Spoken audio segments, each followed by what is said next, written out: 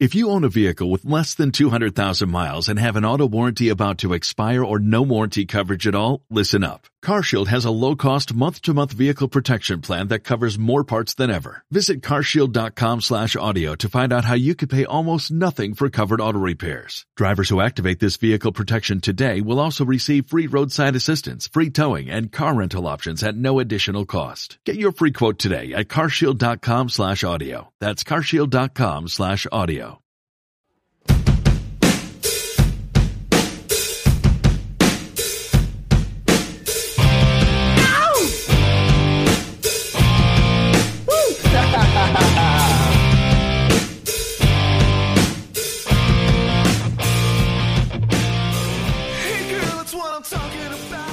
Pittsburgh Steelers fans, it is time once again to get ready for another Pittsburgh Steelers contest. This time around, they're getting set to take on the Minnesota Vikings in the Twin Cities. Hi, my name is Bryan Anthony Davis, the podcast producer at BehindTheSteelCurtain.com. With me, as always, is my good buddy.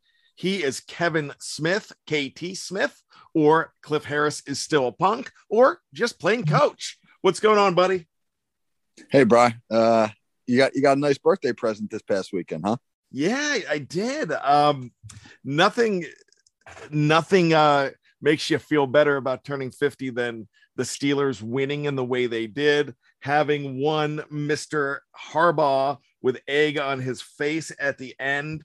Egg on the face that always looks like it smelled something really sour. And so I felt great, but it was nice to see those guys really pull it from their gut, from their heart, and play good football when it counted. And I loved it. And I loved the call by Mike Tomlin at the end of the game to make sure that timeout was called too. You know, some people might think that's basic, but some people forget about that kind of stuff. It was well coached. It was well executed. Yeah, it was a old school Steelers Ravens game. Hitting was good. Came down to the very last play. The fourth quarter was great. You know, it's funny. It's funny, man. I love to watch the most talented people performing at the highest level, like in whatever they're doing. I really don't care what it is. I mean, it could be tennis, it could be fencing. I'll watch the Kentucky Derby because I know it's like the ultimate horse race. I just like seeing the highest level performers performing in the highest level moments. I love music and I played the drums for a long time in my life. And there's a special on Netflix called Count Me In, where they have it's just a documentary on some of the world's greatest drummers. And they all talk about why they love drumming. And then at the end, there's like this 5 or 6 minute segment where like 6 or 7 of the best drummers in the world all get together and they just jam together. And I'll just watch that every once in a while from time to time, because it's like so enjoyable to watch these really talented people do what they do.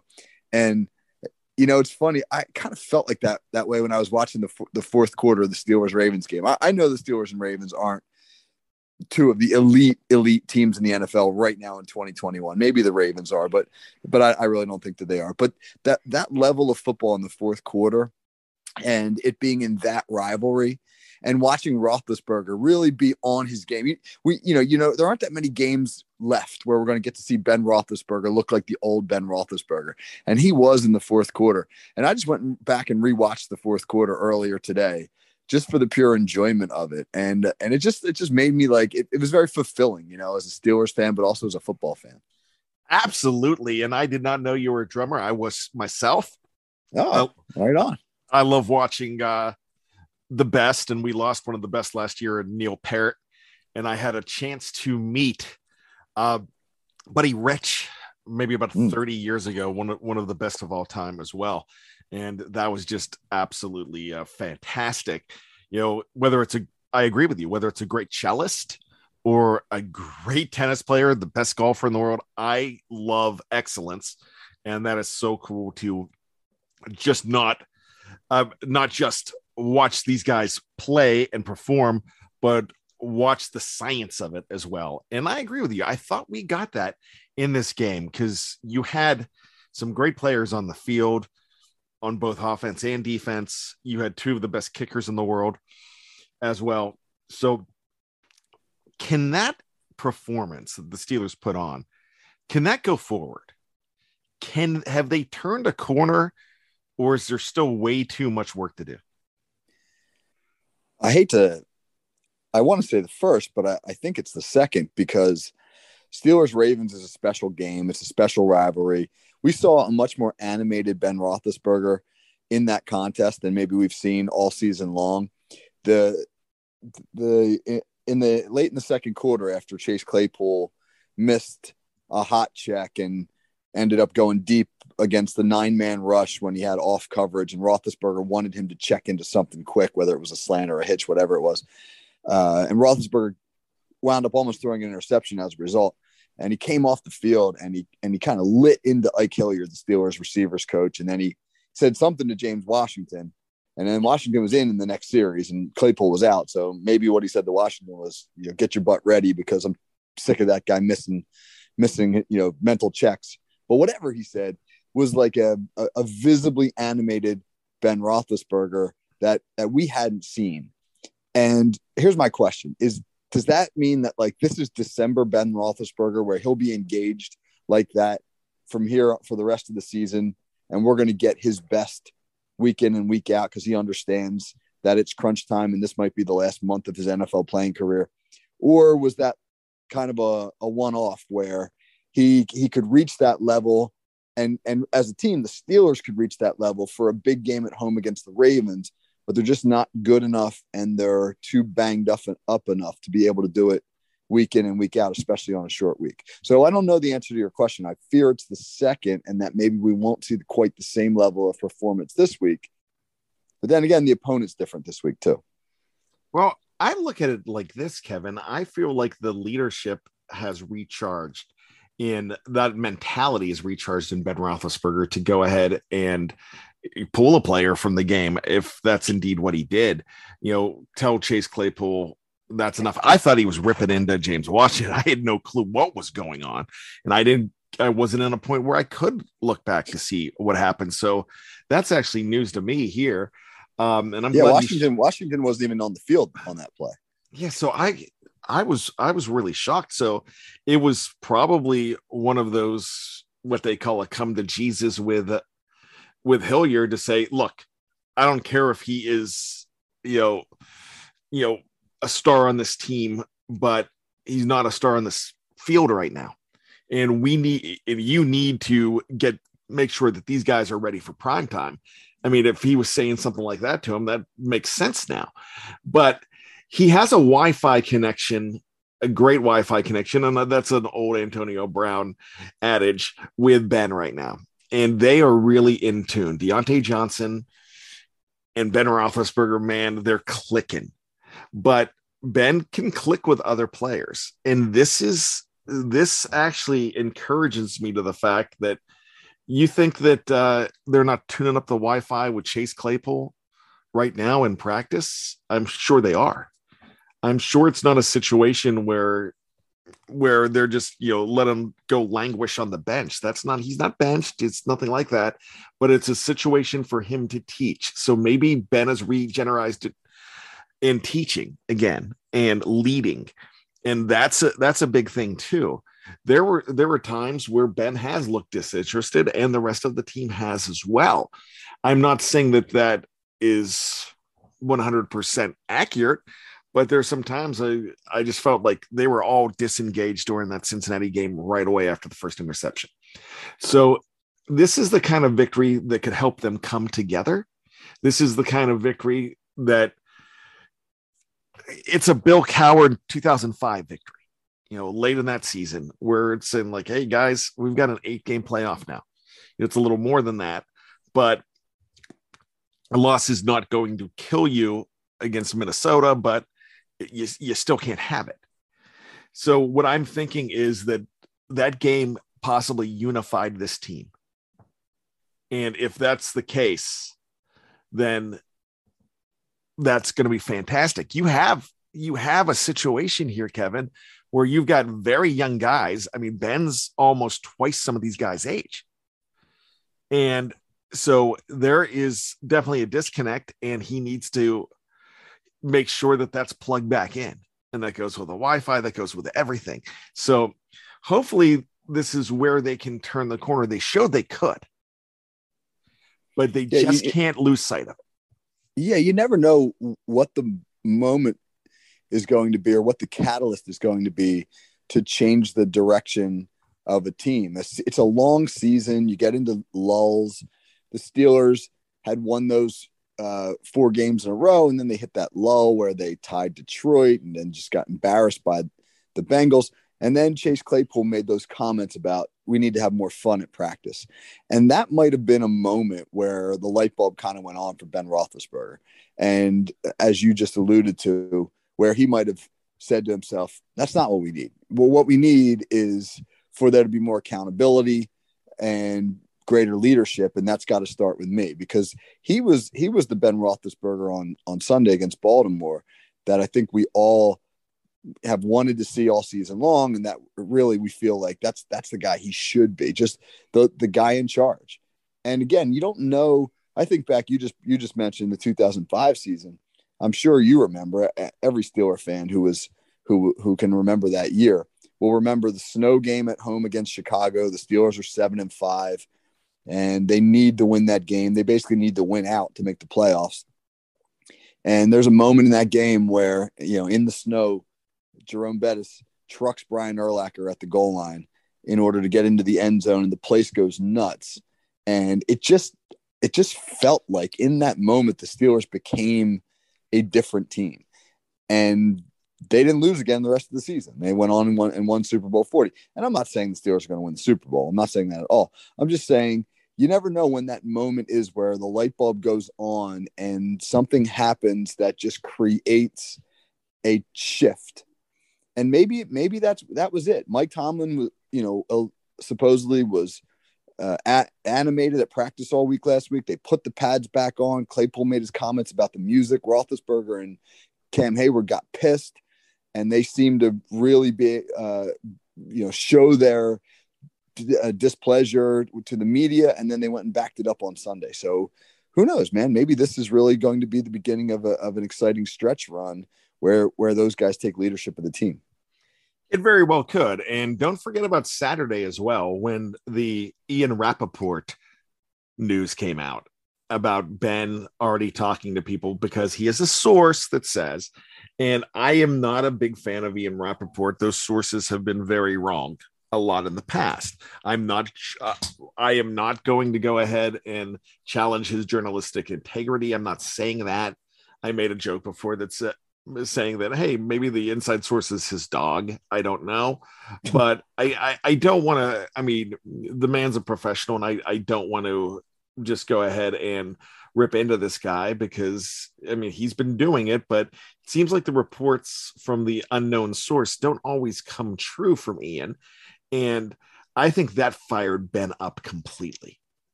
I think that got him ready, because as soon as that came out, Kevin, what happened on the BTSC Slack channel? What happened to every Steeler fan that tweets each other or texts each other? They were talking about who's next. Right. Who's coming in? We heard Garoppolo. We heard, I mean, my thought was that it's going to be Teddy Bridgewater. And that's my bet. If it's not Ben, I think it's Teddy Bridgewater next year. So, and I'm not endorsing it. I'm just saying that's what I think is going to happen. So, it's really interesting that fired up Ben, because all of this kind of stuff, I don't care if you're a future Hall of Famer or not. That kind of criticism digs down deep and gets to the bone, and it hurts.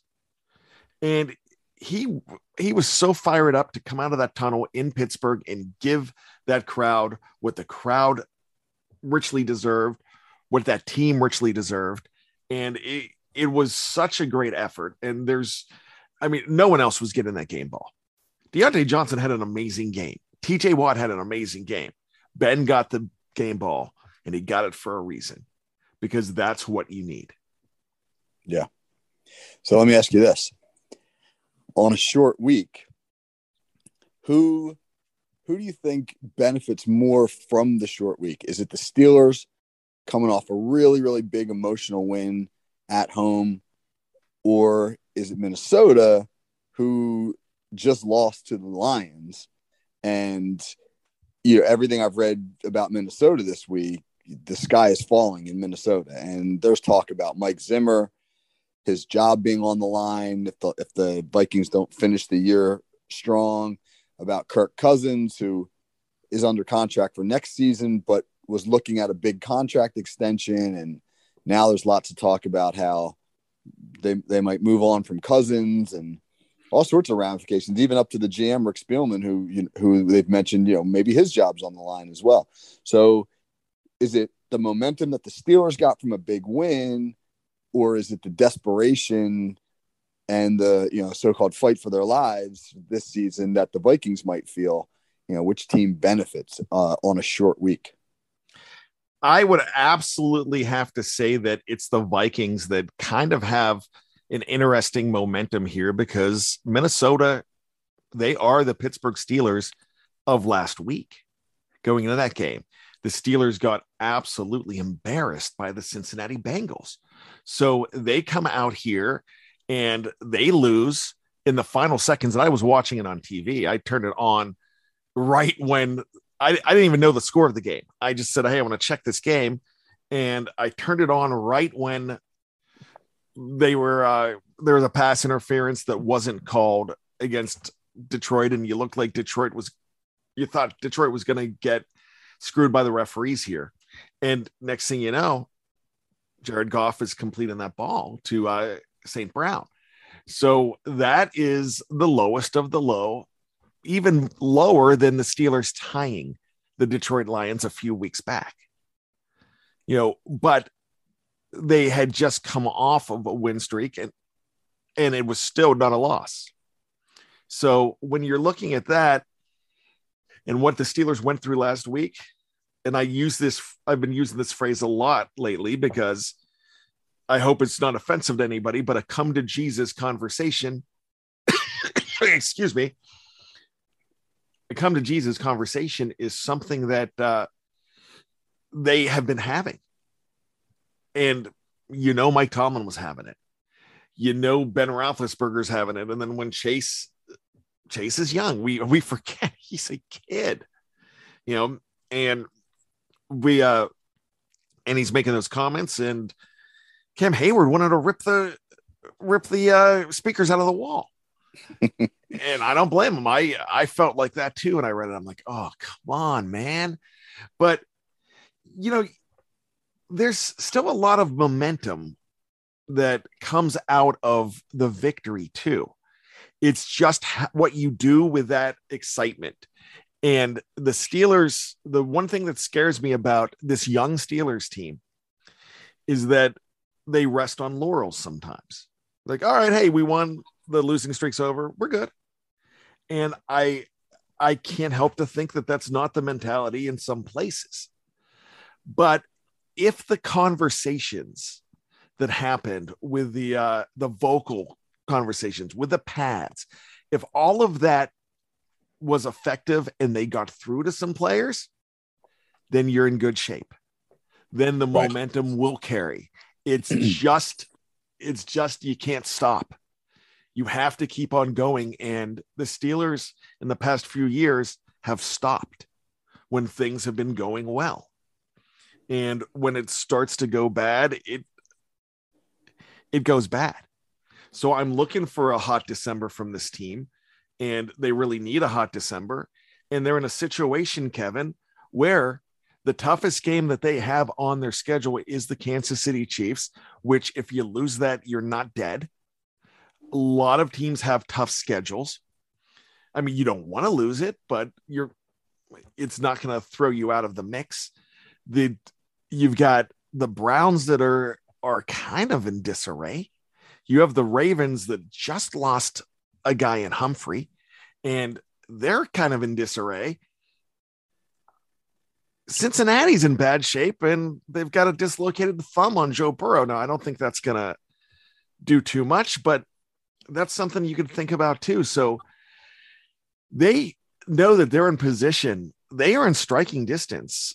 They're right around number 9 right now. I thought they were going to be at number 8, but they're 9 in the conference, but They have plenty of opportunities if they take care of their own business. They don't need help at this point, Kevin. Yeah, the opening's certainly there. And the point you just made is a really good one. And I think we'll learn an awful lot about the Steelers this week. It was last week a turning point, or was it just another example of the Steelers being able to rise up in the moment, but not carry the momentum forward? But as far as Minnesota is concerned, you mentioned that last play against Detroit. I watched that live too. And honestly, when they came out of the huddle, Detroit, when they came out of the huddle and Minnesota lined up, I actually paused the TV, and I was sitting with my wife was sitting right there. And I said, babe, look at the coverage. Look at how the defenders are lined up. My wife's actually pretty knowledgeable about football. And she said to me, because she knows the last play of the game, Detroit's on the 11-yard line. And she said to me, why are those guys in the back? She didn't know what she didn't know to call them the safeties, but whatever.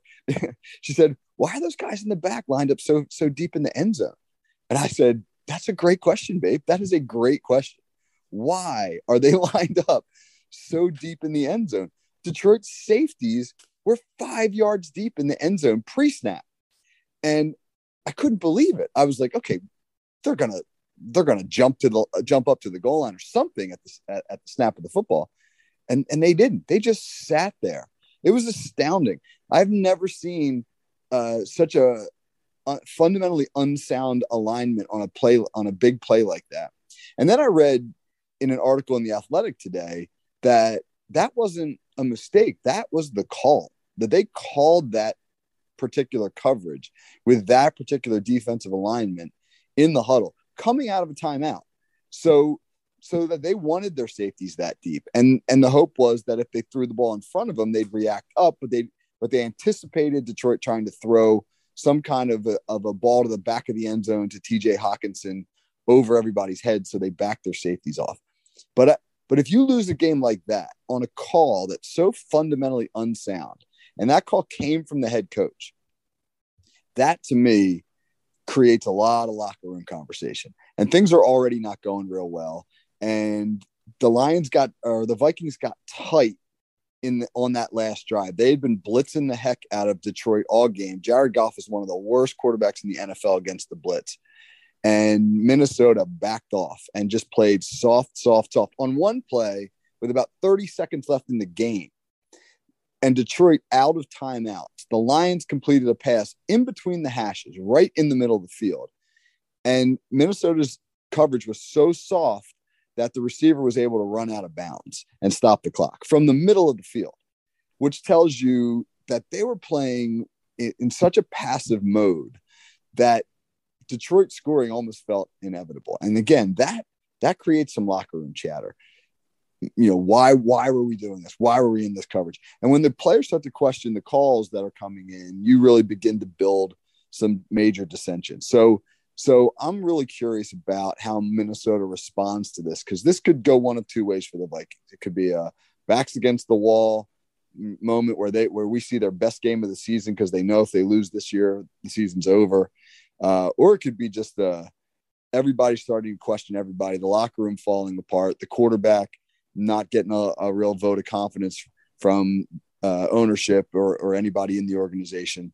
And it could wind up being a disaster and works in Pittsburgh's favor. And that's true. And it's the hearts that beat in the chest of those purple jerseys that's going to tell the tale as well.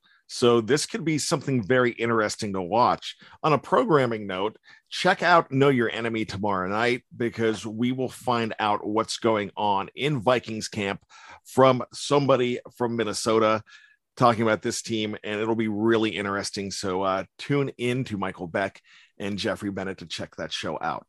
We're going to take a break, and we're going to talk about the hearts that beat in those purple jerseys when we get back and who is dangerous to the Steelers. So check it out right here on BTSC.com. It's the pregame show. Here we go.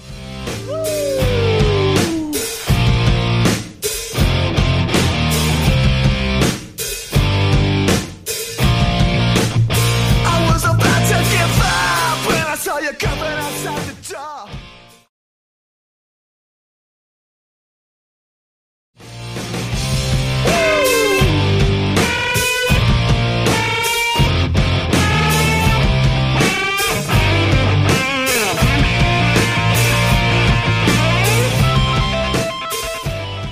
Welcome back to the Steelers Pregame Show. My name is Bryan Anthony Davis from BehindTheSteelCurtain.com.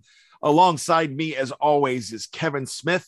We like to double team you and do this together, and it's a great time. And we're still walking on sunshine when we're talking about the Steelers over the Ravens.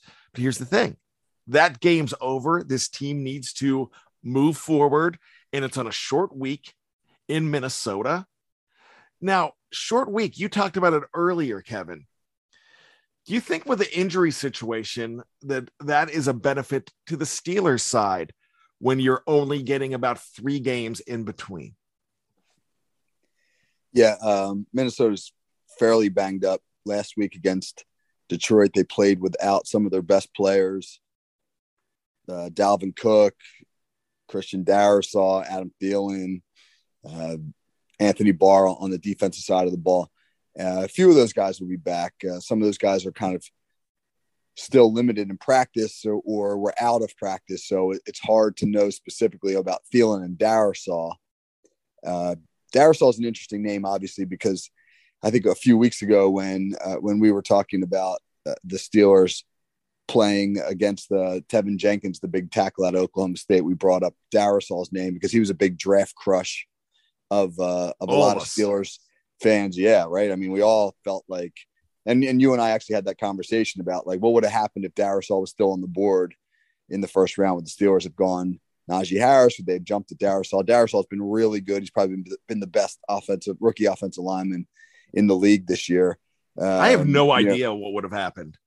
Yeah, that would have been fascinating, right? But you know what would have happened is the Steelers would probably be talking about a top draft pick for next season, because you don't win the games when you're trying to rebuild a team without a running back. You know what I'm saying? I just don't think they would have won games because of Darrisaw, but they would have, but they've definitely won games because of Harris. You're the coach. You could tell me if I'm wrong there. Well, I always have the philosophy that you build from the inside out, which means you build from the line on out. But that's a high school mentality. This is an NFL mentality where the Steelers had one of the worst running back rooms in the NFL last season, and so they clearly needed to upgrade the running back room. Now, had Darrisaw been there, could they have taken him and then jumped at like a Javonte Williams in the second round? I mean, he went in the second round to Denver, so would he have been around? Or maybe Michael Carter, his teammate, one of those guys, and could they have made the impact Harris has? But hey, if we're criticizing the Steelers taking Najee Harris, we're being pretty short-sighted, because he's still, I still believe he's the Steelers' offensive MVP this year. Not Deontay? No, I think Harris is, honestly. I just feel, I mean, Deontay Johnson's been great, no question about that. But I just feel like the Steelers, Harris has done so many things for the offense that they couldn't do or can't do with some combination of Benny Snell and whomever the second, I mean, whether it's Balaj or whom whatever backup that you want to insert there. I just feel like, one thing I noticed with Harris in the game against Baltimore went with a lot of what we call like amoeba looks, where they're putting 7, 8 on one snap, the snap where Roethlisberger got angry at Claypool, 9. They had 9 guys literally lined up at the line of scrimmage. And the challenge, of course, from that look is for Roethlisberger to figure out who's coming and who's dropping into coverage. So if they got 8 guys walked up to on the ball, they're going to probably bring 5 or maybe 6, and they're going to drop 2 or 3. And he's got to figure out where they're coming from. And so does the protection. And it's a tough look. And when they were going, when Baltimore was executing that scheme, I was watching Najee Harris a lot. And boy, his blitz pickups were excellent. He is not afraid to stick his nose in there. And he was doing a tremendous job of just getting a body on a body. And you saw Roethlisberger only got sacked 1 time all game. And it was one of his best games of the season because he had more time in the pocket than he's had pretty much all season long. So there's those little things that Harris does really, really well that don't go noticed. So yes, I agree. Johnson's been great. I think Harris has been more valuable. Harris has my vote if I had one. And I agree with you. And that's why I brought this up at the beginning, why that I believe in Darisaw, and I thought he would have been great. And they would have done well taking him, but I don't think the team wins as many games because of what Najee has been doing for everything you just said right there. Yeah, Darisaw is a pick that's going to bolster your line down the road, but you're going to need additional help to make the maximum impact. Hey, quick shout out while we're talking linemen. John LeGlue. Whoa. Yeah, who the hell was this kid, man? I'd never even heard of it. I didn't even know he was on the roster. I'll be totally honest. I did not look. I saw 77 come in the game. I was like, who's this big dude? I've never seen this guy before. Wow. He played tremendously. I just remember him from training camp, and I thought he had some really good signs of life in training camp as well. The thing about LeGlue, he really has a Matt Filer type of vibe to him. He seems like he's a guy that can come in and never go away. I really feel that because the Steelers do that well. That's something they really do. They're very good at taking an undrafted guy and making him special. And we've seen some of those guys go to the Pro Bowl. Alejandro Villanueva being one of them.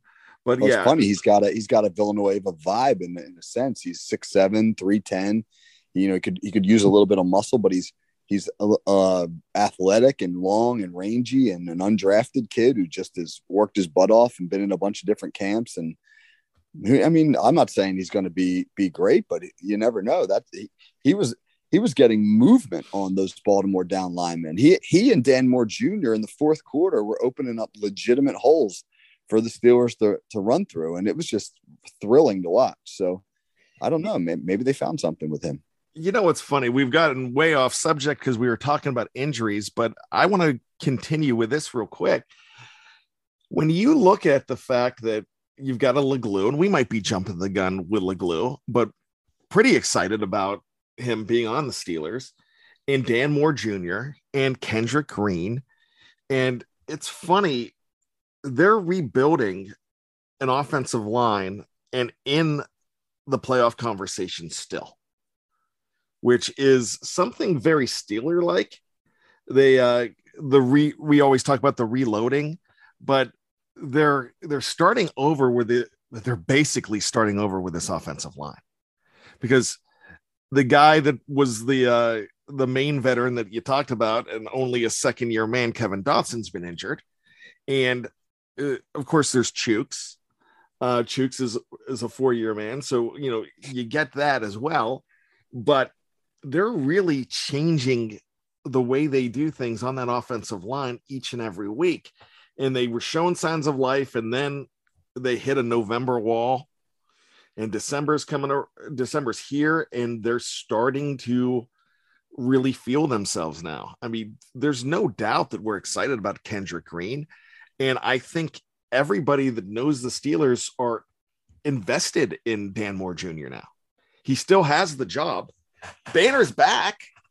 He's not playing a lot, but Dan Moore Jr. did not lose his job. And that was the question everybody talked about. Right. Yeah, I think the Steelers really like him. In fairness to him, he started alongside 5 different left guards this year. Offensive line play is so much about cohesion and communication. And to have 5 different playing partners in your first year when you're learning everything from, I don't want to say from scratch, but everything's new to you, and you're still adjusting to the speed of the game and the talent across the ball from you, to have a guy next to you who you can rely upon.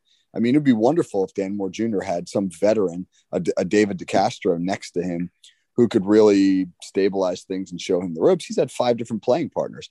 But the funniest thing is that the guy he seemed to work the best with was LeGlue. Those 2 guys really worked well together. Who knows? Maybe they have good chemistry. Maybe they communicate well together. I don't know what it is, or maybe it's a one-off. We don't know yet, but that was really exciting to watch. The best thing about LeGlue, he's playing out of position. He's a tackle. Yeah. He played everywhere in college. He played tackle, guard, and center. And he talked about that. He said one of the biggest reasons I'm on the roster here is my position flexibility. Well, I got to do it. I got to be cheesy. LeGlue might be the LeGlue that sticks. It was teed up for you right there. Yeah, you have to. You really do. So let's. All right, Vikings. I'm sorry, I got you off track. No, I love it. We're getting some good stuff. We're not talking about 80s movies like I usually get off on. So here we go. They're missing this team. I'll be shocked if you see Adam Thielen. And Adam Thielen is a guy like Cooper Kupp, which he catches a lot of balls, makes a lot of touchdowns. He's just very dangerous. But he helps make Mr. Justin Jefferson better too. And Justin Jefferson's a superstar. Yep. And he makes him better. And he's also a guy that made Stephon Diggs tradable for a 4th rounder. So with him not being in the lineup, that's a very big deal, Kevin, to me. Darrisaw has an ankle as well, and they're coming off of a short week, so it's hard to get back in there. Now, Dalvin Cook is the guy I want to talk to you about. He has a shoulder injury, and when you're a running back, you know how important the shoulder is. Yeah. Am I overstating this, or is it going to be hard for him to get back? He is in practice limited. He was a limited participant in practice today, but you're risking a lot as a running back. And this is a question I'm asking you. I mean, is it going to be tough for him to get on the field with a bad shoulder as a running back? So shoulder injuries are often your availability with a shoulder injury is often a matter of how much pain can you play through. It's not like a lower body injury, like a knee or an ankle, where it's going to affect your ability to move. If you're a running back and you can't cut or you can't do explosive things, then you can't play.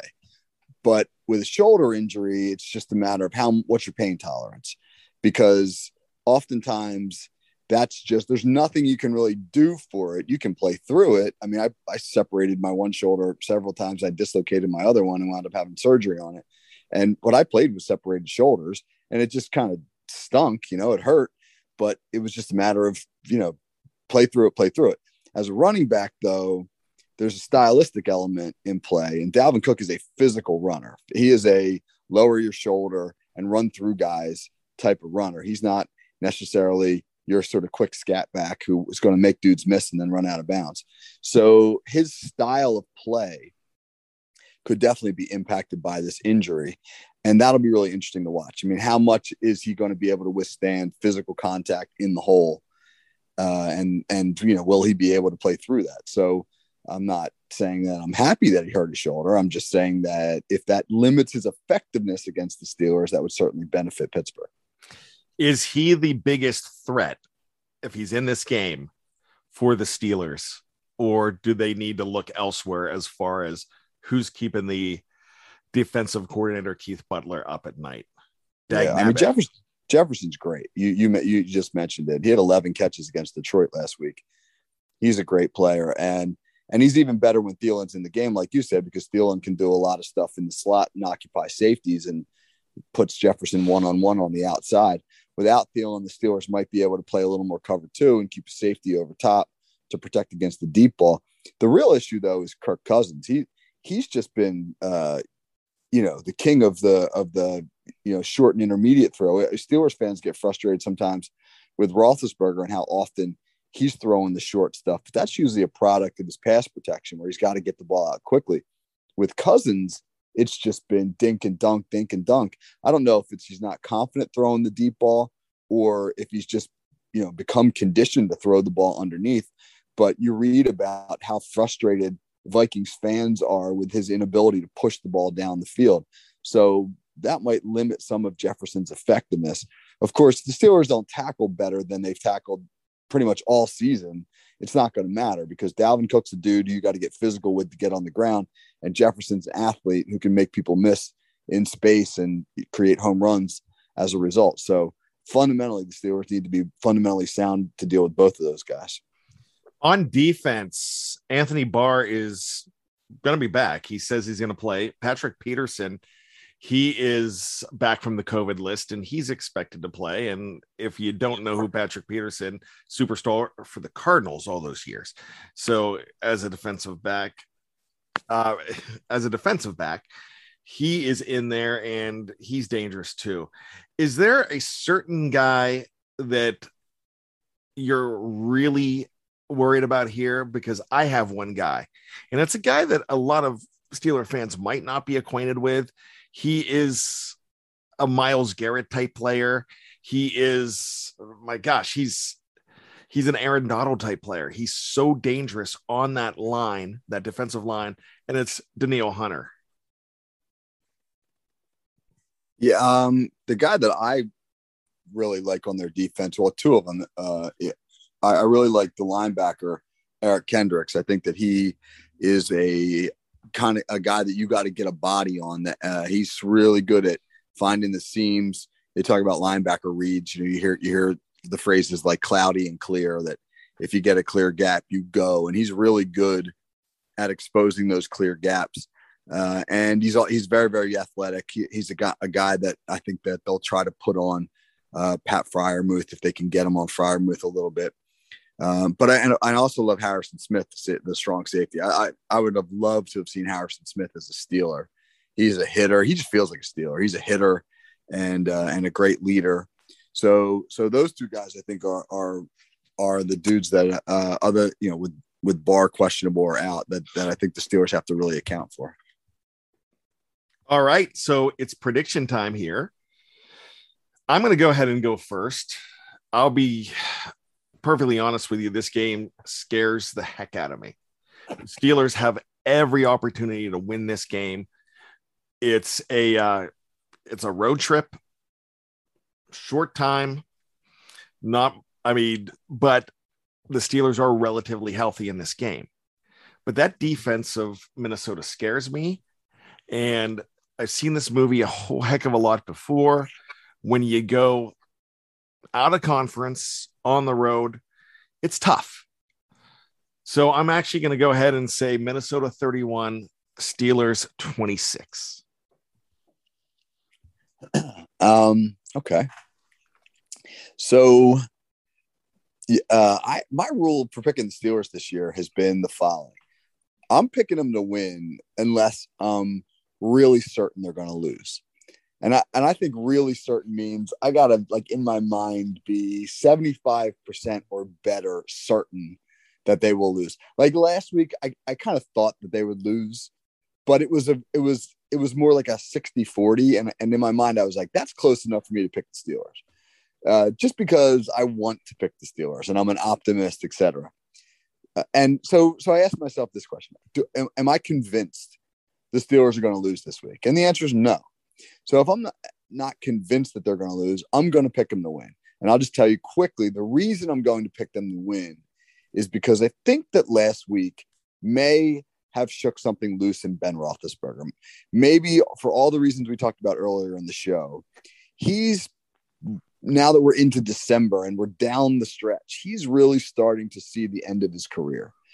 And I think he wants to go out in a manner that's befitting of a Hall of Fame quarterback. And while the entire game is not on his shoulders, I just think you're going to see him elevate his play, but more importantly, elevate his leadership. So with that said, on a short week where the Steelers can carry that momentum that they got on Sunday forward into Minnesota, I think it'll be close again, but I think they're going to win. I'm going to go 24-20 Steelers. I love it. I absolutely love it. And here, I just have thick enough skin where I can say is like, I'll just, and I am an optimist. I'm just looking back and I'm trying to think about some things here. And when I pick against the Steelers, they typically win. So that's, I'm kind of trying to play that role as well. I'm not going to be surprised if the Steelers do win this game. And I'm optimistic that they can. There's just something nagging at me, and it's that defense of the Minnesota Vikings, and it's Kirk Cousins as well. There's something about him that's bothering me in this game too, where I think it might be tough with a team that is going through all kinds of adversity. You get what you get when you have the Steelers and the Ravens last week. I'm afraid that might be this week too, but I'll just choose to live in my fears this week and celebrate when the Steelers prove me to be stupid. And that's what I'm hoping for, Kevin. Bryan, if you have to be stupid for the Steelers to make the playoffs, please be stupid. Hey, I have no problem with that. You could carte blanche. You could call me that. I know. I think my record picking Steelers games this year is like 4-8. So I'm the stupid one, you know. Well, that being said, it's been a weird year and it continues to be one, but it's glorious because it's December. We're talking about the Steelers. They possibly making the playoffs. Some people think I'm crazy. I'm telling you, I think they're making the playoffs. I will say that I'm not picking them in this game, but I really have a good gut feeling about the postseason with this team. So we will find out. So get your terrible towel ready. It's going to be a good one. Kevin, thanks so much. We appreciate you. Absolutely. Go Steelers. All right. For Kevin Smith, my name is Bryan Anthony Davis from BehindTheSteelCurtain.com. I already told you to get that terrible towel, so you know what to do. Twirl it up and start rooting.